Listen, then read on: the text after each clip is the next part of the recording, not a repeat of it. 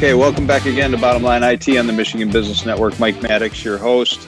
This is, of course, Bottom Line IT. We're so glad that you're listening. In this program, we talk about ways that businesses can use technology to be more efficient. You know, we always say at ASK that technology's value for a business is only derived in its ability to help you make more money, be more efficient, be more productive, reduce costs. And business fundamentals is the overall arching topic that we're talking about. And today we've got a great guest with us, Matt Duda, who's the IT manager at Clark Construction. And Matt, you know, in the first segment, we talked about the benefits of Microsoft 365 and the tool set that comes with it. There's another critical tool that you're using at Clark I'd like you to explain to listeners if they're not familiar with it, which is Intune. Can you talk about that a little bit?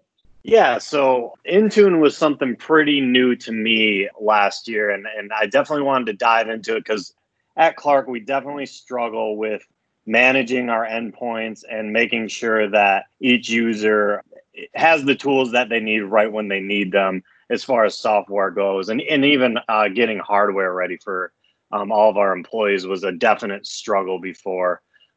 This is definitely the biggest game changer that we've rolled out with the Office 365 suite, just because of the fact that it cut our PC imaging time from about 4 days to 20 minutes. And Wow. It's and just managing software as well was always a nightmare for us because it was always a manual install. Whereas right now it's just, you need something, we put you in a group and it installs it automatically whenever the next refresh is. So being a construction company, we have tons of project sites throughout the state. And so it makes it real impossible for us to even get out there personally to troubleshoot issues and things of that nature. But right now, it's just a matter of, okay, you need something, we put you in a group, we make sure you have enough of a memory and machine that will be able to support that, and you have it within 20 minutes. So, which was never the case before. That's incredibly powerful. So the ease of management, not only the ease of deployment, the ease of management, and just consistency and good management of what's on the PC, or access rights, right? Instead of giving everybody access to everything that they don't need or maybe shouldn't even have access to, you can control that from a central location.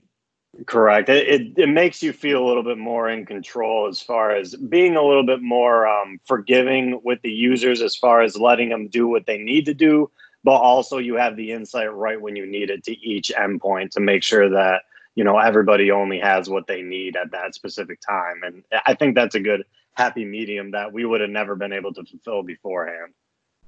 And, you know, another area I want to switch to, Matt, for just a second is all of these tools, as powerful as they are and as prevalent as they're becoming, involve a little bit of change in mindset for businesses, because the way things were before is you'd buy Exchange and Outlook and you'd run it internally, and you'd run it on a server that you bought and configured for that purpose. But it was a capital acquisition. You were buying a piece of hardware, you were buying software, you owned the license to it, you own the server. It's a one-time purchase that you amortize. This is a little different. You're paying monthly, so it's it's an operating expense. Was that a change in mindset for the company that you had to work through to make this happen? It definitely was. And I guess it's kind of hard for me to speak on just because I was so dead set on going this way anyway. From the beginning, that it just always seemed like the right move to me. I think the biggest reason being was just because all of our employees are so spread out. It just makes the most sense to really dive into that cloud atmosphere because of the fact we aren't so easily being able to just meet with employees and collaborate that way. You kind of have to have the tools when you need the tools.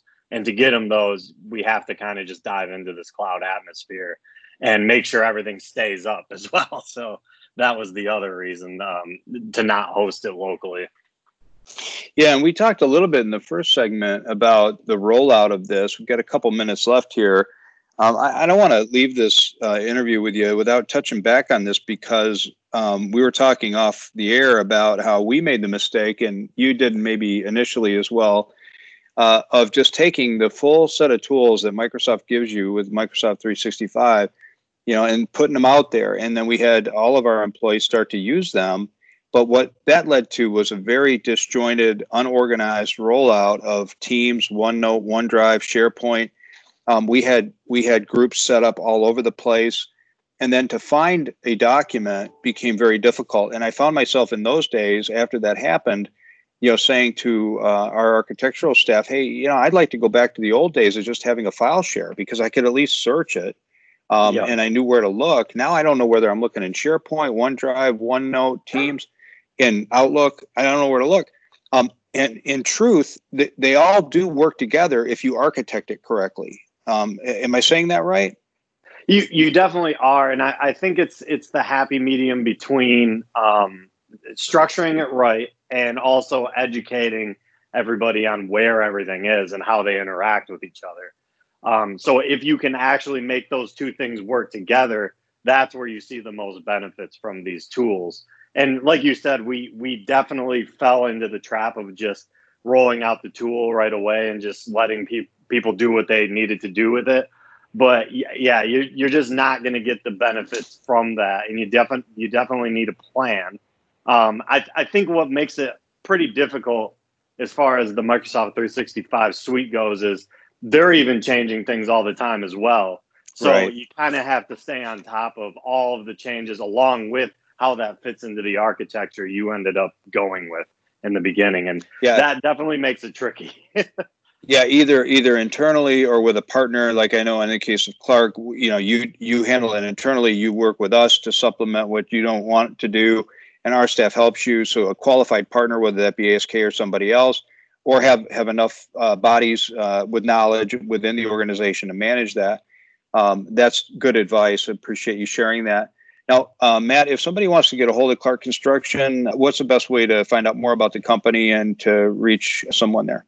So always, to find out more about the company, it would be our website. It's clarkcc.com, and that'll give you everything and anything you would ever need to find out more, and the contact information and all that. Awesome. And that's clarkcc.com. So no E on the end of Clark. And thanks, Matt, for being on, man. I appreciate it. And appreciate everybody listening. We will be back next time on Bottom Line IT on the Michigan Business Network.